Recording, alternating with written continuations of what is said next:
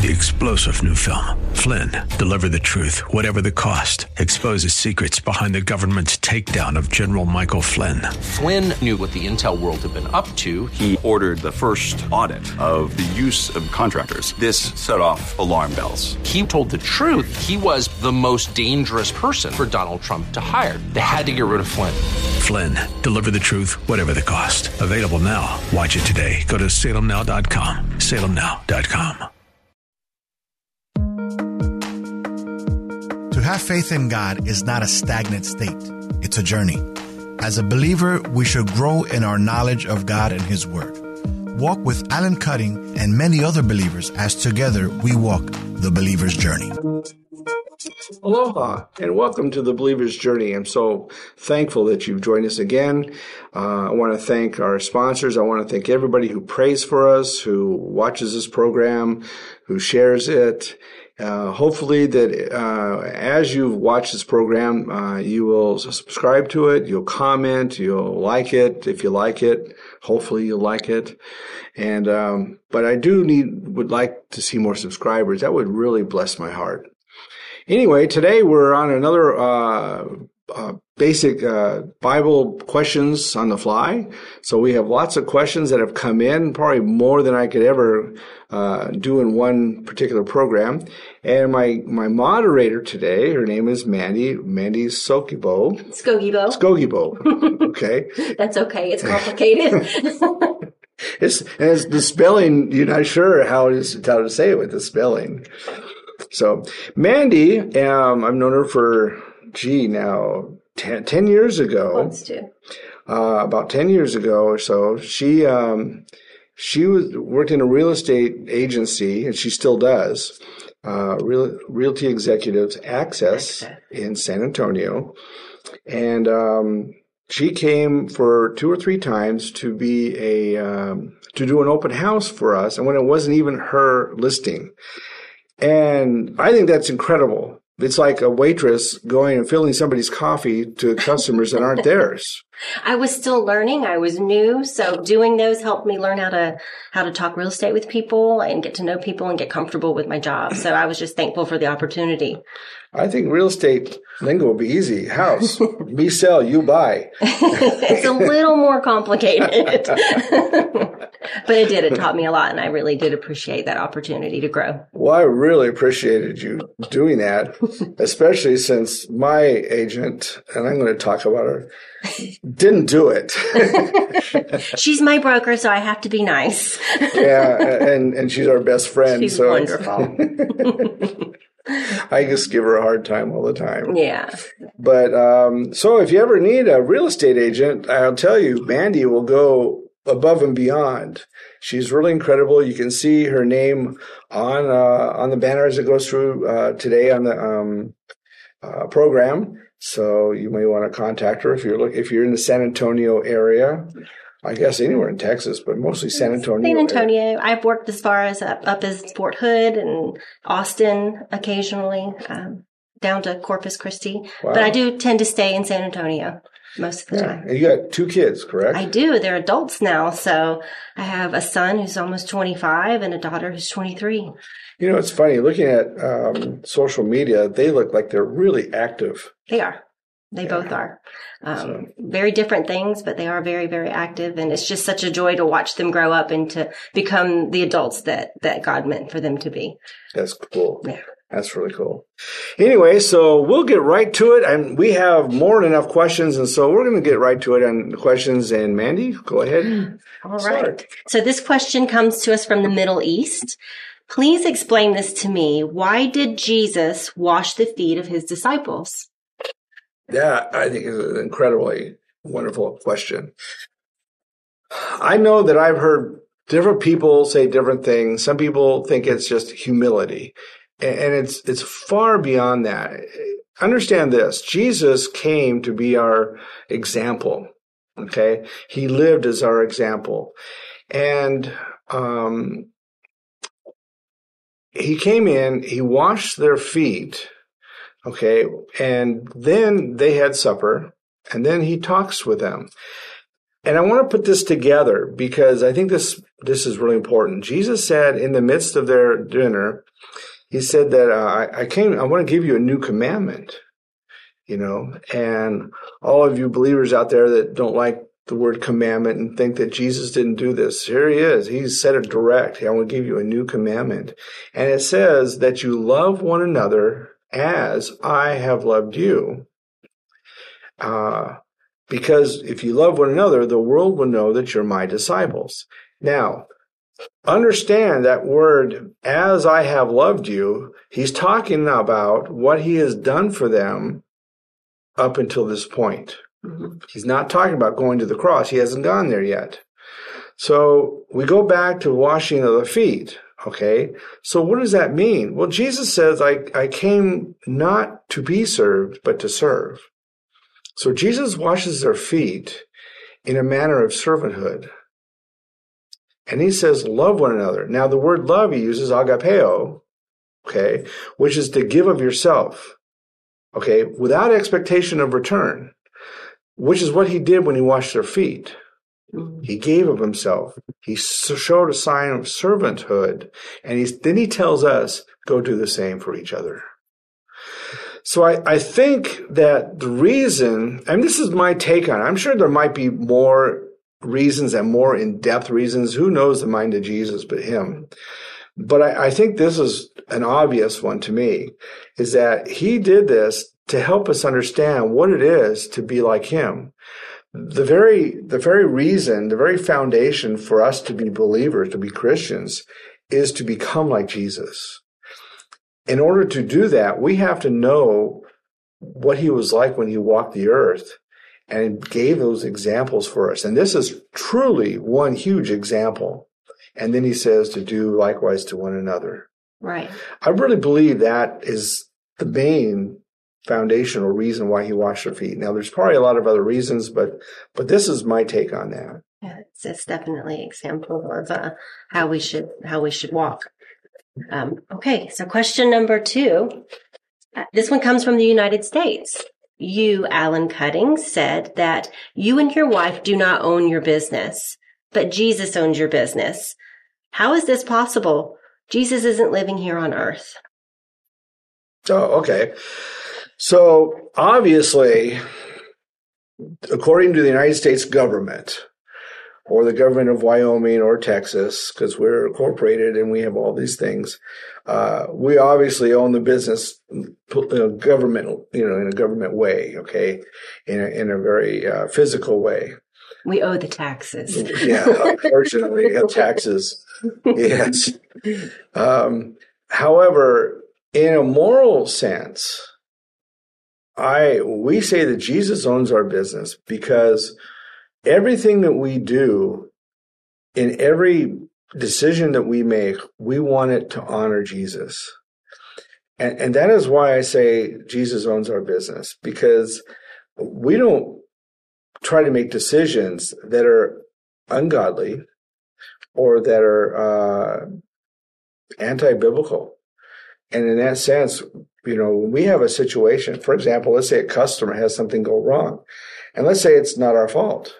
What do? Do you lose $300 and just say, oh, we'll do it over again for free, and then you make no profit? We've actually done that sometimes. Or do you say, oh, we're not going to do it because you made the mistake. It's all your fault. If you want to reorder, go ahead and do it.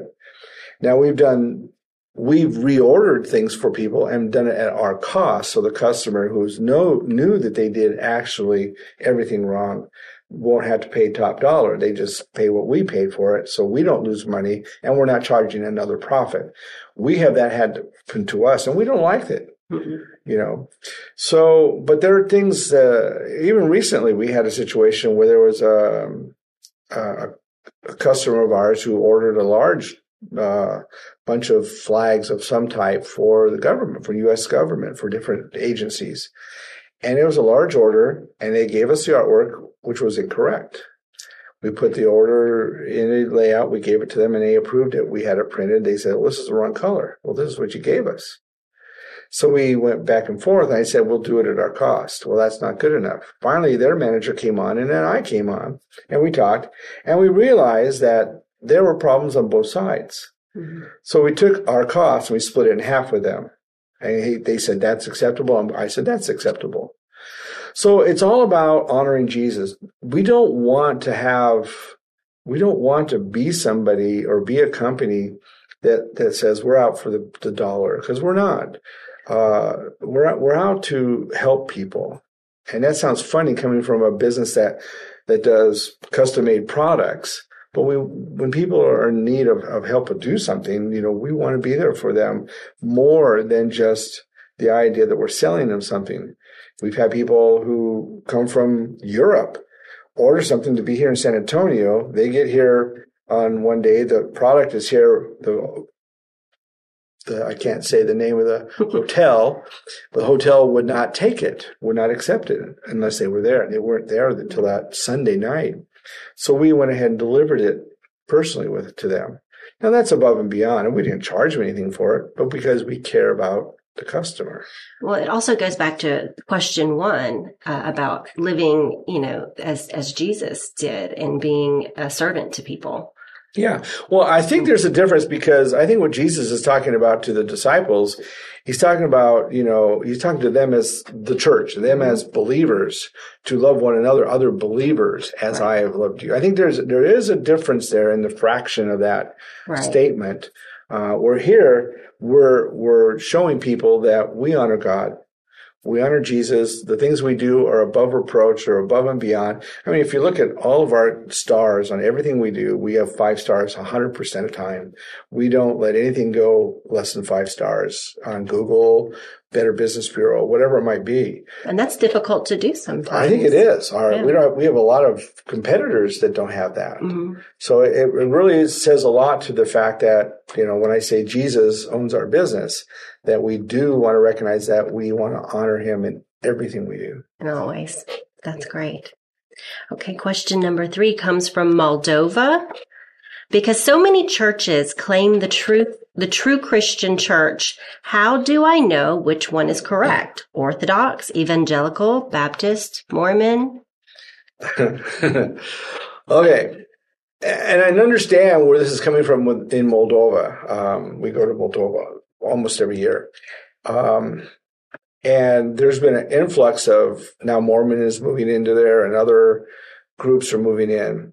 And this has been a problem in the United States and a lot of places where, we've had some churches say we are the true church. You have Catholics that say this. You have some fundamentalist churches that say this. I don't believe any particular denomination, is the denomination.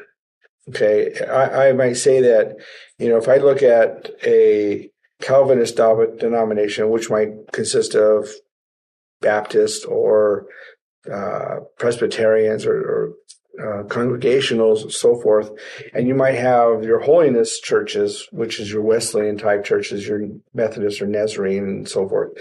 They're both really good. They both have some mistakes in them, which makes them not perfect. So to me, what is teaching the Bible? I think that's where the answer is. If you go to a Mormon doctrine, for example, they call their churches wards. If you go to a Mormon doctrine, the thing that they teach is that they believe in the Bible, but then they add this whole phrase, in as so much as that it is correctly translated, which what they teach is that the Bible is not translated corrected, it's all corrupted, which has actually been proven wrong, but they don't take that. So basically, there's a problem there. They don't even accept the written scriptures. They accept the Book of Mormon, which has been proven there's a lot of fallacy in that. So I would say in churches of Christianity, you would have to rule out the Mormon church, because I believe, I might get a lot of flack on that one, but there really is a lot of problem in their teaching, and there's a lot of things that they teach, and not every Mormon knows this. Just like there's certain things in the Catholic Church that a lot of really good Catholics and really godly people, but there are some things that are taught that aren't necessarily accurate.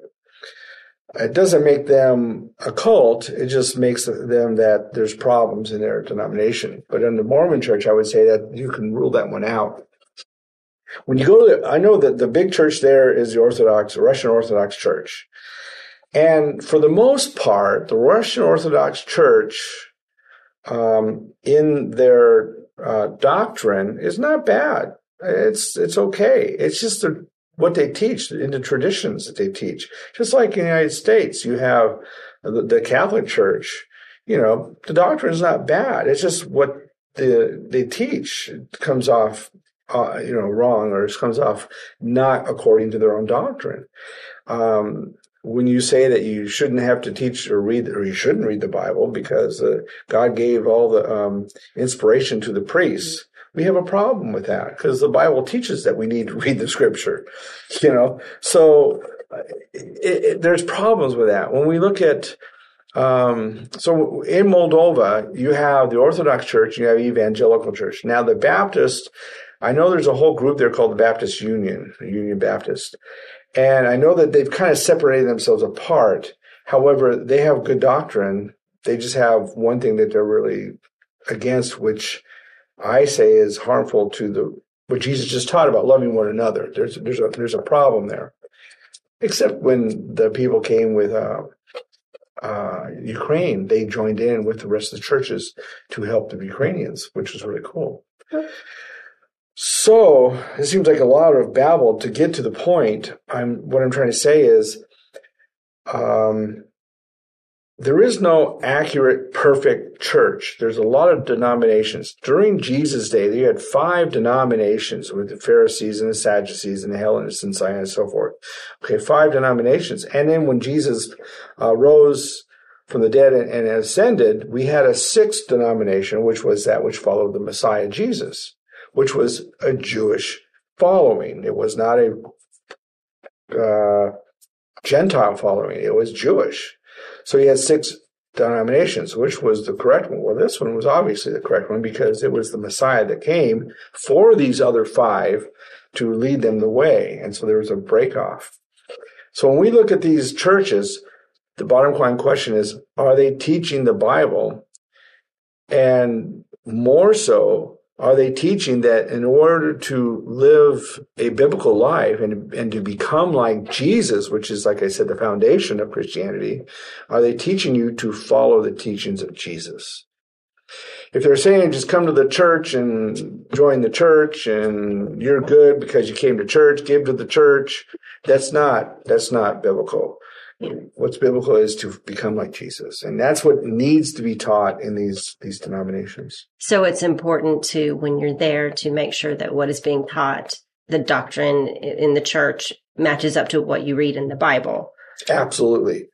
In fact, if they're teaching things that are not in the Bible, that the doctrine of the teaching is contrary to the Bible, then we have a problem with that doctrine or that church itself, or the pastor or whoever might be teaching that. We have a problem with that. We have to really recognize what is a Christian, what is a believer. A believer is somebody who strives to become like Jesus. Mm-hmm. That's what a Christian is. A Christian isn't somebody who has a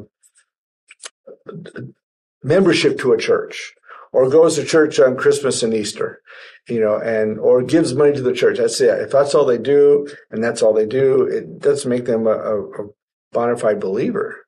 A believer is somebody who seeks after him to become like Jesus. Okay.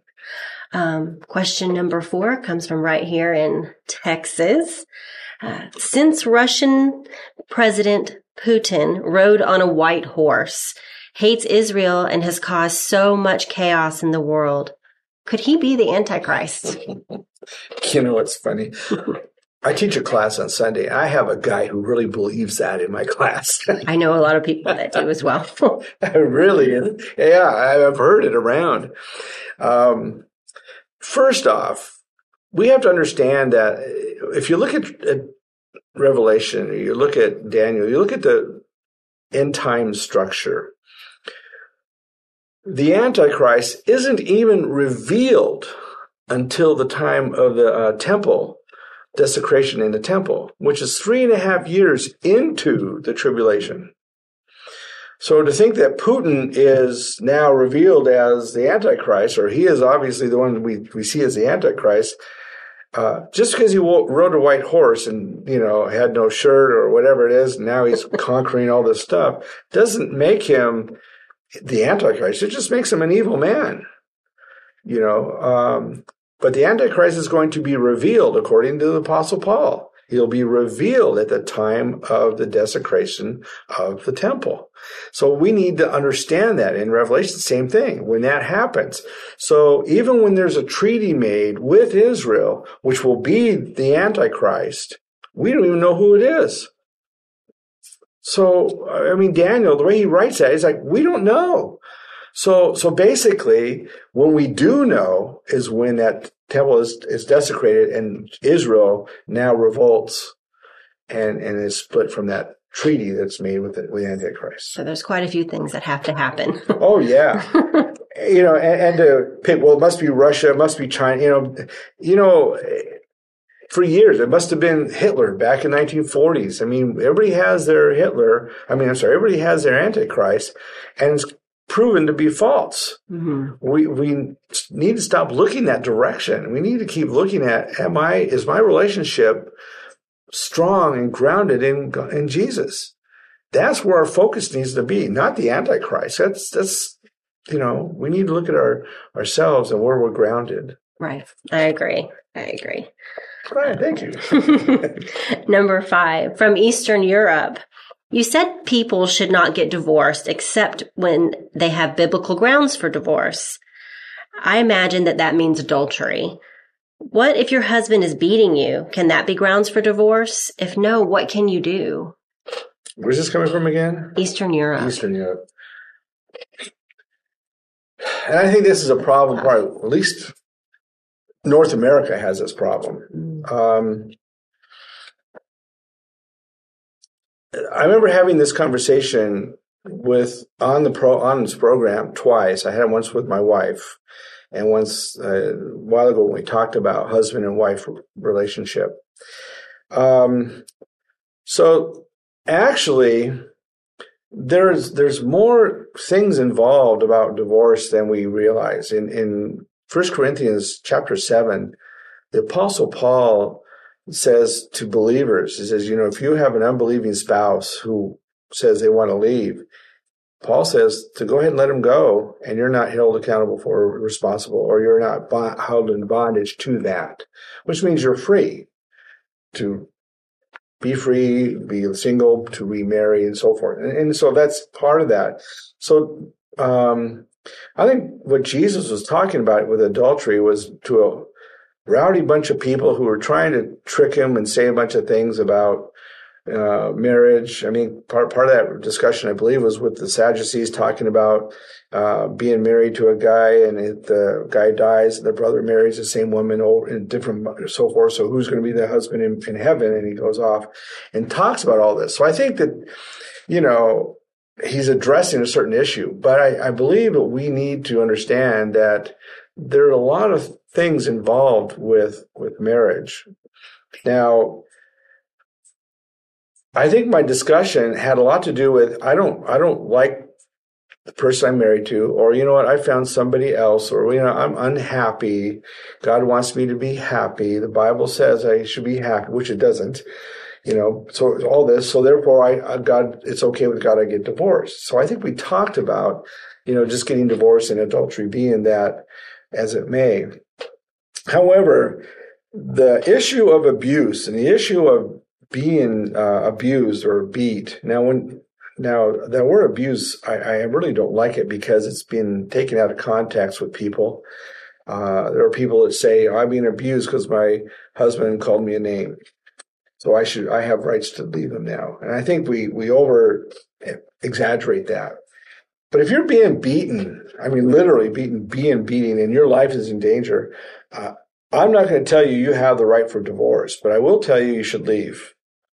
And I really believe that I don't know what's in Eastern Europe. I don't know. I know that when I'm in Moldova, there are at least places you can go to for shelter in the body of Christ that will help you. As far as like the United States, We have shelters here where a woman can take herself or hand or her children and be protected from someone from beating her till basically they could kill her. I mean, it really is, what do you call it when it's an epidemic in the United States. Oh, yes. The beating and abuse is an epidemic. And I know that there's a lot of alcoholism in Eastern Europe. So I know that's an issue. My suggestion and my recommendation is that if that is really bad, you do want to protect yourself because you could die. You do separate yourself. But on the other hand, I do believe that you should do whatever it is possible to try to reconcile or rectify that relationship. For example, if I had somebody come to me and they were able to find a place of refuge, I would say, you need to go to counseling. And you need to see if your spouse will go to counseling. Now, if they will, there might be a road to recovery at that point. And I know a great counselor here in San Antonio, I know a great counselor in California. I know a great counselor in Moldova. I mean, there's counselor people that can help you for that and help the spouse with that as well, to recovery, to getting rid of the act of violence or the alcoholism, which may lead to act of violence and so forth, to bring you back to the relationship that brings you as one. And then later, as that builds, you can start dating. And if that builds, then you can come back together as a husband and wife. There might be a period where that spouse might say, no, I'm not going to do it, and there's no way. Well, then what else can you do? And if they say, well, then, are we done or, not? There's a point where a lot of times it's over, and there's times when there's hope. And I think that we need to see as believers that there's always hope in Jesus. I believe in that. I really believe in that. I believe there's power in the Holy Spirit. There's power in Jesus. And that I've seen relationships mend. I've seen where the relationships I've seen where there have been actual divorces. And then they'll go to counseling, they'll date and get remarried. Right. And they have a wonderful marriage after that. I do believe in that, but I also believe if your life is in danger, you should find a way to find refuge. Absolutely. You need to be safe. Yes. Yeah. Okay. What do you think about that?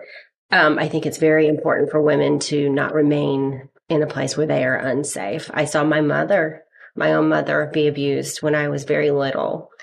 And to this day, she has scars on her face from coffee cups being bashed across her face. And I'm glad that my grandparents, Christian family, took both of us in and took care of us and gave us refuge from that relationship. It was very dangerous and my mother could have died. So I think it's very important to not remain in a situation where you could be killed. Yeah. I had a time years ago, I was married to a girl who passed away. But at the time we were married, she ran into a girl who had 2 children, and her husband had just hit her, and her eye had been popped out of her socket, and she was holding it going to the hospital. Yeah. And in a situation like that, she needs refuge. Yeah. So we took her in, for that reason. Right. Okay. Question number 6 comes from Turkey. Who is the true God? We have such a struggle in our country. I can imagine that because it's a strong influence of Islam and a strong influence of Christianity.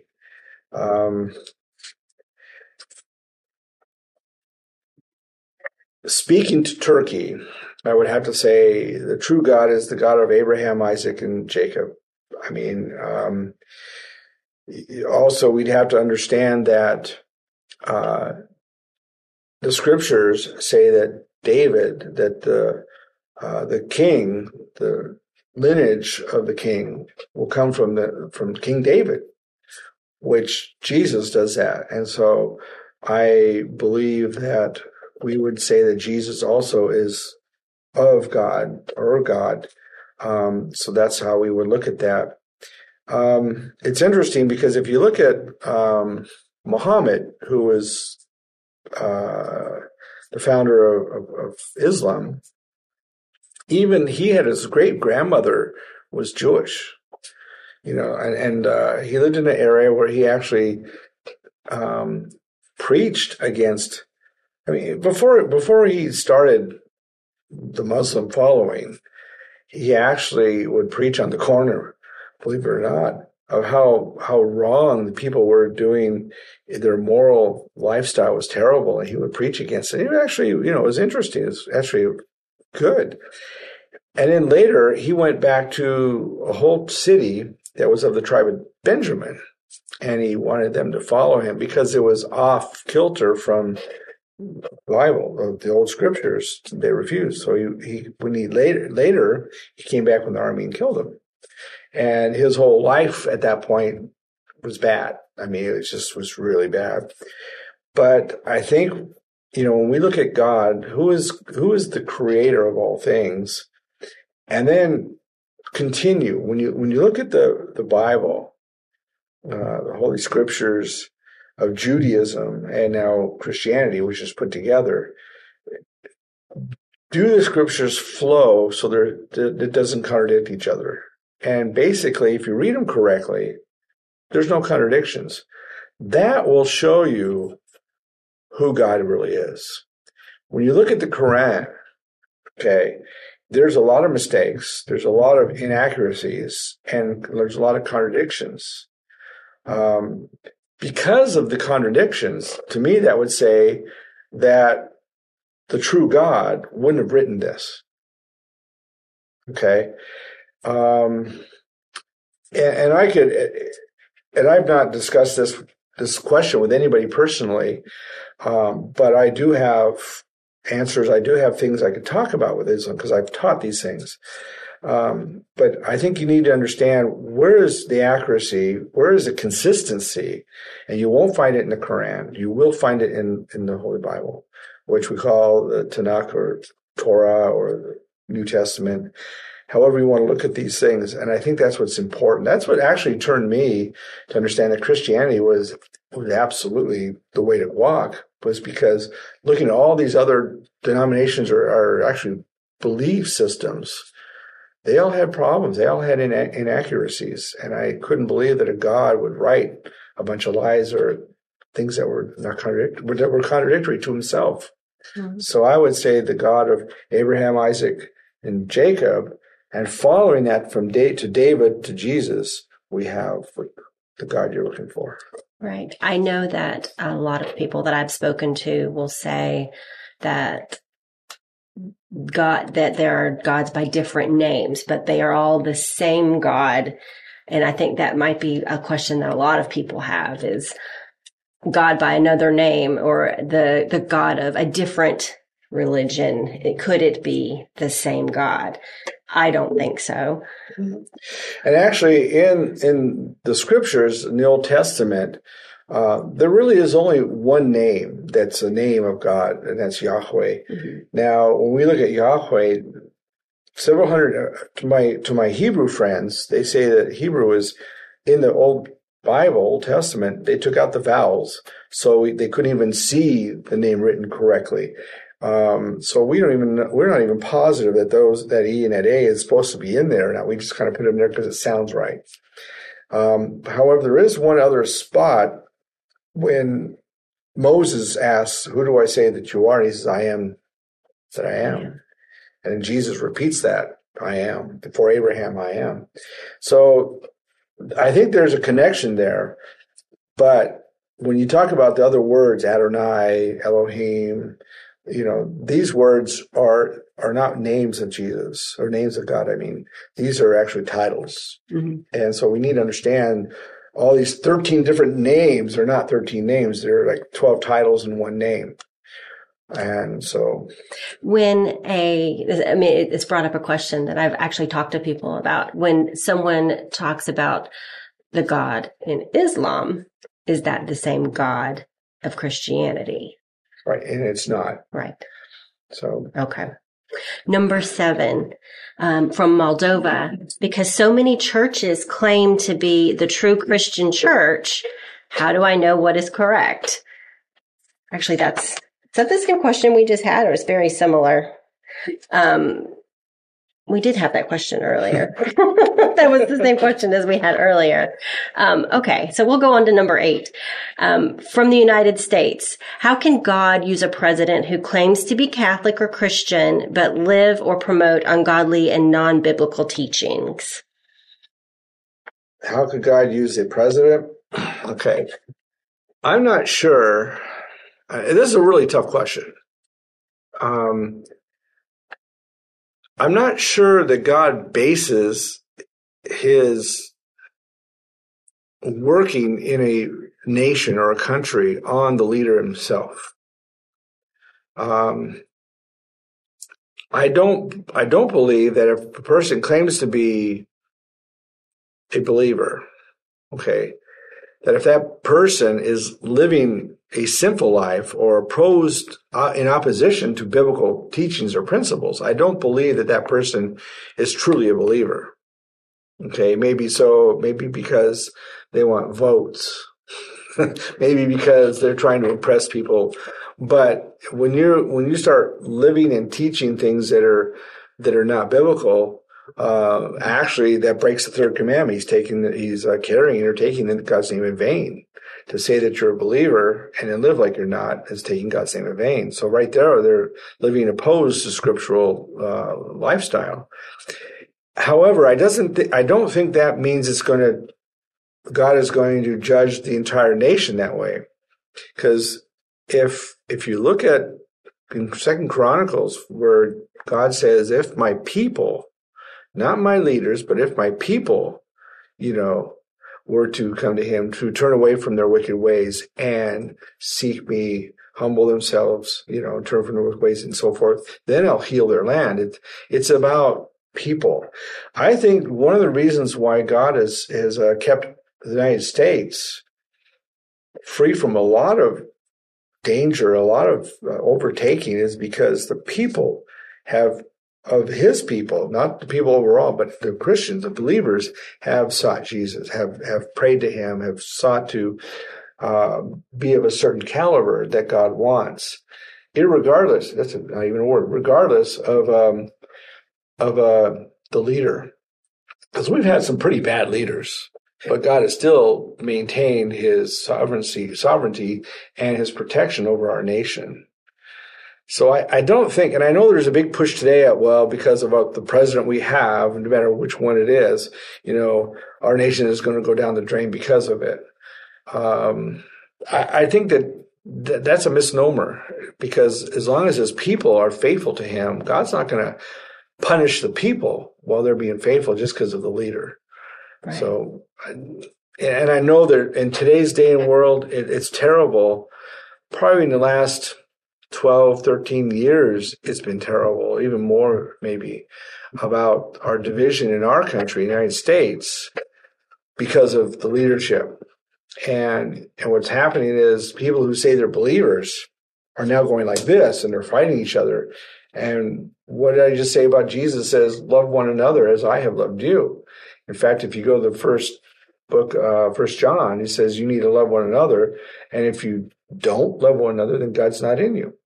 So really, I think there's more concern about you and your lifestyle than your leader. Right. So we need to be praying that the people who should be praying are praying. Right. If that makes sense. It does make a lot of sense. Question number 9 comes to us from the Philippines. If God will do whatever he wants anyways, what's the point of praying? Yeah, I saw that. I thought it was funny. Well, first off, there's a lot of things to be said here. First off, God created a religion for us, which is good. One is that we pray. That's a God-made religion, okay? Another is that we assemble with other believers. That's a God-made religion. Another one is that we pay tithe. That's a God-made religion. So all these things that we need to do are created by God. What is the purpose? Well, to pray, first off, it helps us to understand God better, to be in more communication with him. The more that I pray, the more I'm more apt to seek him. The more I'm apt to seek him, the more I read the scriptures. The more I read the scriptures, the better I understand the scriptures. The more better I understand the scriptures, the better I know God and understand God. So that's one reason why to pray. I mean, I think that it helps us build our relationship. For example, if you got married to somebody, hey, you're married. Why should you have, your wife or your husband's going to do what they want to do? Why talk to them? If I thought my wife was going to do what she wanted to do, would I just stop talking to my wife? No, I'd be stupid. My relationship would go down the drain. Wouldn't yours? Absolutely. And I think that's the way it is. Well, same thing with our relationship with God. We need to talk to him, and we need to listen to him as well. He speaks to us in several different ways, but it builds our lives. It helps us to have a good moral sense about our lives, grow.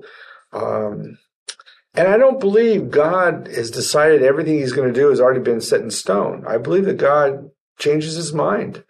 I know there's going to be a million people that disagree with me with this, but, think of it this way. When Isaiah was told to go to Hezekiah, okay, you find it in the book of Isaiah, and he told Isaiah, get your things in order because God said you're going to die.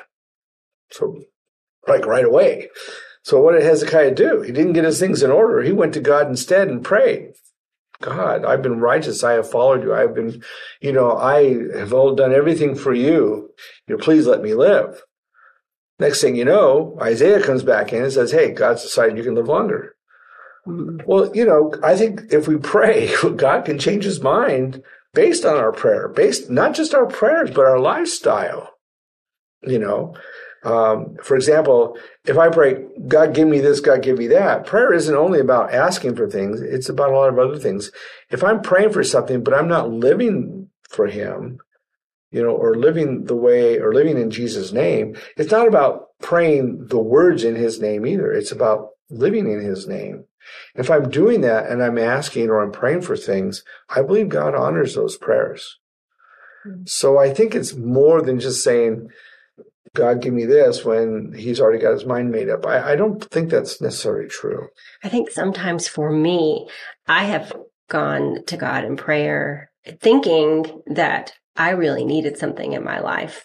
And this is what I really need. And you pray, and then over time, the posture of your heart changes when you listen in those prayers. And sometimes what I was praying for isn't what I needed.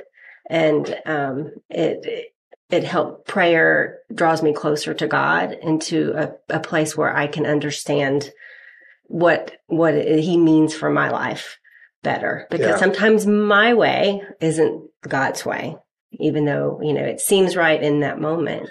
It can bring me closer to God. And, when I stay in prayer, it also draws me close to God, and I read my Bible and I seek to understand better.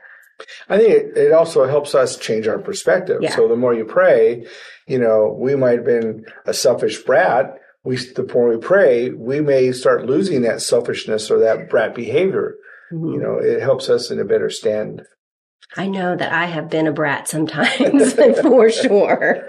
Well, it's interesting. We all have. I think I brought this up a few weeks ago, but my wife goes to Austin to visit her grandkids every so often. And this last time she went, I had this eerie feeling about her safety. And so I started praying. Well, then on her way, and she got there okay, and so on her way back, same thing. So I prayed about it. Well, then when she got home, I told her I was praying because of this. And she says, you know what? Me too, because I felt weird too, So it isn't that I became closer to God all of a sudden, but I became closer to my wife all of a sudden. Yeah. And that helps those relationships also. And she knew because of what I was feeling, I was praying for her. And that made her feel special, which drew her closer to me. So, it all works together. Our relationship as a believer is two ways. It's honoring and living for God, and it's also loving and giving to other believers. Right. And I think that's huge. We need to understand that. And the more we do these things, the more it all comes together. Right. Absolutely. Okay, so question number 10 is from Canada. Why do you teach so much from the Old Testament? Aren't we in the New Testament now? I love the Old Testament. You know, I have to say this to start this off with. Without the Old Testament, the New Testament would not make any sense. If you took the New Testament and tore off the Old Testament and never had anything to do with the Old Testament, then what about all the quotes that Jesus made or Paul made or, Peter made of the Old Testament? They would be, fruitless. It would not make any sense because it wouldn't go anywhere. It wouldn't go to anywhere because it wouldn't have anything for us in the New Testament. So we have to understand that our basis is from the Old Testament. The basis of the New Testament, it shouldn't really be old and new anyway. It should be 1 and 2. Mm-hmm. It's really a combination. The scriptures are the scriptures, and they were the scriptures of the Old Testament, even up until 100 AD. So we didn't have a New Testament at that point. And I think that, we need to see that when they talked about the scriptures in 65 AD, when Paul talks to Timothy, he's talking about the Old Testament. Mm-hmm. That all scripture, God-breathed. We need to really adhere to the scriptures. What's he talking about? Old Testament. So we need to look at that. And the reason I go to the Old Testament, a lot of people don't realize this, but we want to say that the New Testament is a book of grace. Well, the Old Testament teaches more about grace than the New Testament ever will, or ever has, or does. Mm-hmm. So we have stories in the Old Testament that help us understand our walk today. We have, we wonder why do we make such bumbling idiots of ourselves when we decide we're going to do something and then it's not what God wanted, and we fall on our face, and then God has to come in and swoop us and do this and that. Well, hello, this happened in the Old Testament many times. We can learn from that. These are stories about a bunch of people who tried to serve God and fell on their face, and they did their own thing and fell on their face, and God came in. Over and over again. Well, isn't that our life today? Mm-hmm. New Testament doesn't have a lot of that, but the Old Testament does. And this is a couple of reasons why I like the Old Testament. Right. There's a lot of really great lessons in there. There really are. They really, really are. Question number 11 comes from Israel. Does the creation of mankind in Genesis chapter 2 contradict Genesis chapter 1? Okay. So for all you people that believe that there's 2 creations of mankind, this is where this is coming from. I know it because there's a very popular speaker out there of the new conservative movement, and he believes the Bible teaches 2 creations, which is man and wife, and then Adam and Eve. Okay, and what we need to understand is when we go to the 6th day, there's not an 8th day of creation. Okay, and that's where they're going into. Some of them are going to the 6th day. God created man and woman. Okay. And we find that in that one chapter. Then we go to the next chapter later, and God starts detailing Adam and detailing Eve and detailing what's going on in the creation and detailing the fall and so forth. What we have in the first part of that description of the 6th day is a generalization, okay, of God creating mankind. Mm-hmm. And then in the second part, another chapter, he's going to tell us in detail how he did this and what happened. So it's not 2 creations. It's not contradictory. It's all about how he did it intricately in the second half of that. How he did it overall.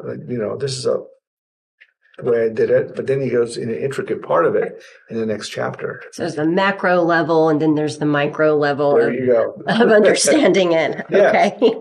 And it's really simple, and there's different ways that you see that in other parts of the scripture where we see a generalization and a more minute description.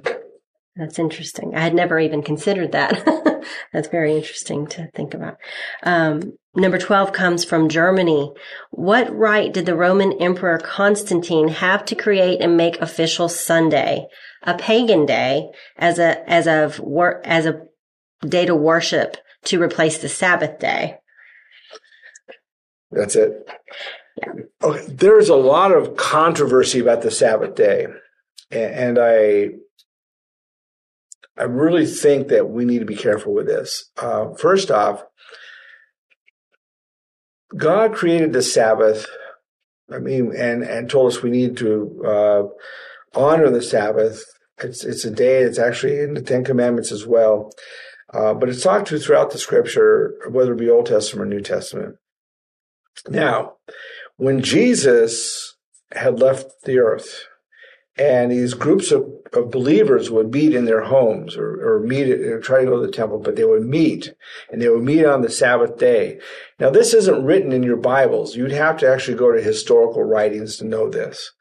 They would meet in these homes, and then what happened was that people like Saul, who later became Paul, got letters of right from the government as well, Roman Empire, as well as the Sanhedrin, I think probably were the people behind all this, that gave them the right to go and persecute these believers. They weren't even called Christians yet. They were just what they were.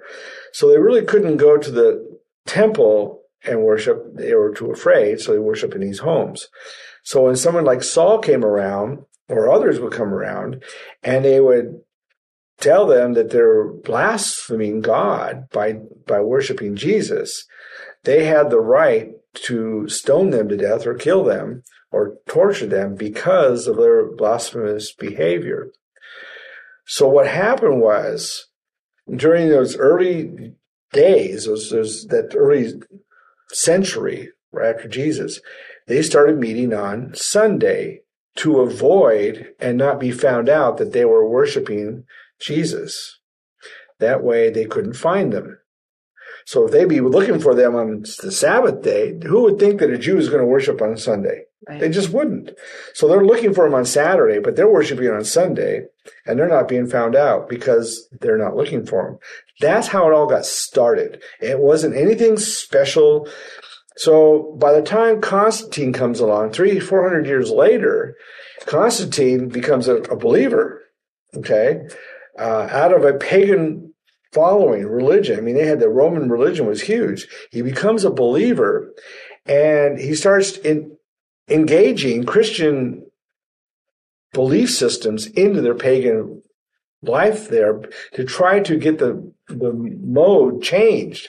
That's how we got Christmas the 25th of December. We know it's not the 25th of December. Jesus wasn't born then at all. He's probably born in October, But same thing with the Sabbath.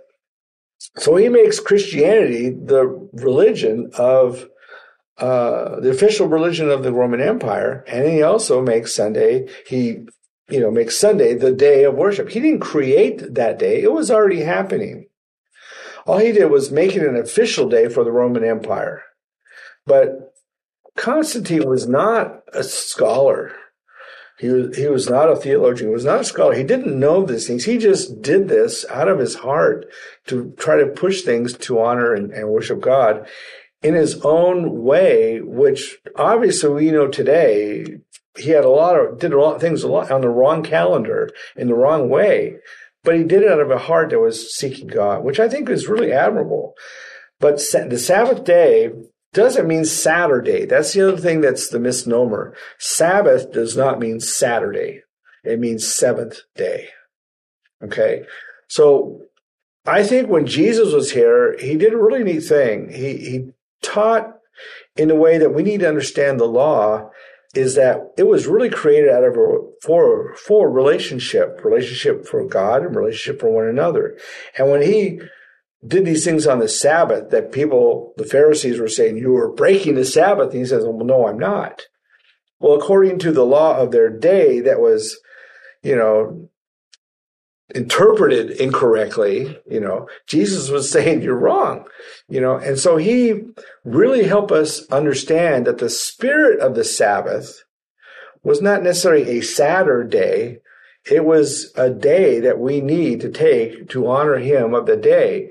It was not that, we couldn't write a letter, we couldn't help a person or heal a person, because we do. And he did.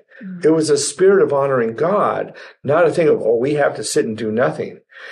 So he changes the idea. So when we talk about the Sabbath day, we need to talk about, are we honoring God for the day? It's not an hour. It's not a half hour. It's not going to a church. It's a day that we honor God and worship God in this giving of ourselves. And I may work on a Saturday, so I'll go and honor him on Sunday. And that's okay, because I'm taking my seventh day and I'm honoring him for that day. It's that spirit. Now, I know a lot of people are going to disagree with me. I don't care if you're Seventh-day Adventist or even in churches. A lot of your denominations or certain people believe this, because I've seen it all over, and disagree with this totally. But it's the spirit of the Sabbath that we need to consider, because Jesus taught things out of the spirit of the law, not necessarily the legalistic idea of the law. That's interesting. I hope that got through okay. It does. It does. I know that I've talked to a lot of people that have those same questions, and it's always interesting to hear other people's perspectives on that. I know some people talk about how Christianity kind of have the Sabbath on Sunday as a way to kind of make pagans, they felt more comfortable in church. And, it's interesting to hear your perspective, because I had not ever known quite what to say when people have those conversations. So I usually remain quiet. The next question comes from Israel. Does the creation of mankind in Genesis, no, that's not the right one. I'm sorry. From the Middle East, does Jesus, the apostles, or Paul have the authority to change the Torah? Absolutely not. First off, Jesus wouldn't change the Torah, because Jesus, most likely being the fact that he is God as well as man, wrote the Torah. I mean, why would you change your own law? I mean, change your own writing, change your own scripture. You just wouldn't do that. But Paul would have no right. He would have no basis. And the apostles, same thing. None of them would have a right to change it, and Jesus just absolutely wouldn't do it. The Torah is scripture that God gave. So other than God, no one has the right to change it. And God said, I never change. I never lie. I am the beginning and the end. And I am like I am today and forever. I don't change. So he wouldn't change the law. And we change the law. We tend to say, well, the law is a bunch of rules and regulations. Well, no, it wasn't. Maybe now, but it wasn't given that way. It was given to help people understand and live in the idea of what is a relationship. The law is about relationship with God and relationship with others. The law of civil law, of honoring one another, protecting one another, not abusing or hurting one another. That's we have that law, those laws today. It's about living with one another, how to do it. When they came out of Egypt, they didn't have that. They didn't have that perspective, because they were under bondage. They were slaves. So, I think God did a really good thing about giving them this idea so they can learn about relationship. We look at the Ten Commandments. The Ten Commandments are all about relationship with God. There's your first four. And then after that, it's relationship with others. It's not a bunch of rules and regulations. It's about living in a relationship. And once we see that, we'll see that the Torah, Pentateuch, or whatever you want to call it in the Old Testament, is all about God in this relationship with mankind, giving of himself so that we can learn and understand him and become like him and live like him. He says, I am holy, be holy because I am holy. So what is that? Well, when we look in the Torah, we can find that out. When we look at the Old Testament writings all through it, Old New Testament, we can find out what that means. So why would he write that if he's going to change it? He's not going to change it. So no, nobody has the right to. Jesus came and gave us a good explanation of the law, because they kind of mucked it up at the time. Jesus had a hard time with it. Paul had a hard time with it, because it was all interpreted and translated terribly, for their purpose rather than for God's purpose. So kind of goes back to when we were talking about the doctrine and having to check it against your Bible. Sometimes when you go to a new church, you have to make sure that it's all biblical. absolutely. And the Old Testament, the law is actually really good. And I think that if we understood that, now the ceremonial law, Jesus took care of that on the cross. We really don't have to worry about that. But the other stuff, don't murder each other. Well, if you get somebody pregnant, you need to take care of that child. I mean, these are things that are just common sense. That's what the law really is, Right. Definitely. So anyway, that's all we have time for. But it's so good seeing you. It was so good seeing you. Thank you for having me. I really appreciate it. Well, it was a lot of fun. Back. I would love to come back. This was a lot of fun. I enjoyed it. Well, thank you for joining us today. And everyone, you have a wonderful day. Have a wonderful week. And we'll see you soon. Aloha. 3-star General Michael J. Flynn, head of the Pentagon Intelligence Agency, knew all the government's dirty secrets. He was one of the most respected generals in the military. Flynn knew what the intel world had been up to. He understood its funding. He ordered the first audit of the use of contractors. This set off alarm bells. The explosive new documentary, Flynn, Deliver the Truth, Whatever the Cost, uncovers the facts behind this scandal. Flynn told the truth. He was the most dangerous person for Donald Trump to hire. I find out the worst enemy that I'm going to face in my life is right here in America. They took my assessment and they wanted me to change it. And I was like, I'm not changing it. They had to get rid of Flynn. With in-depth interviews, archival footage, and never-before-seen personal records of the man behind the headlines. I just felt like I was drowning. Flynn, Deliver the Truth, Whatever the Cost. Available now. Watch it today. Go to salemnow.com. salemnow.com.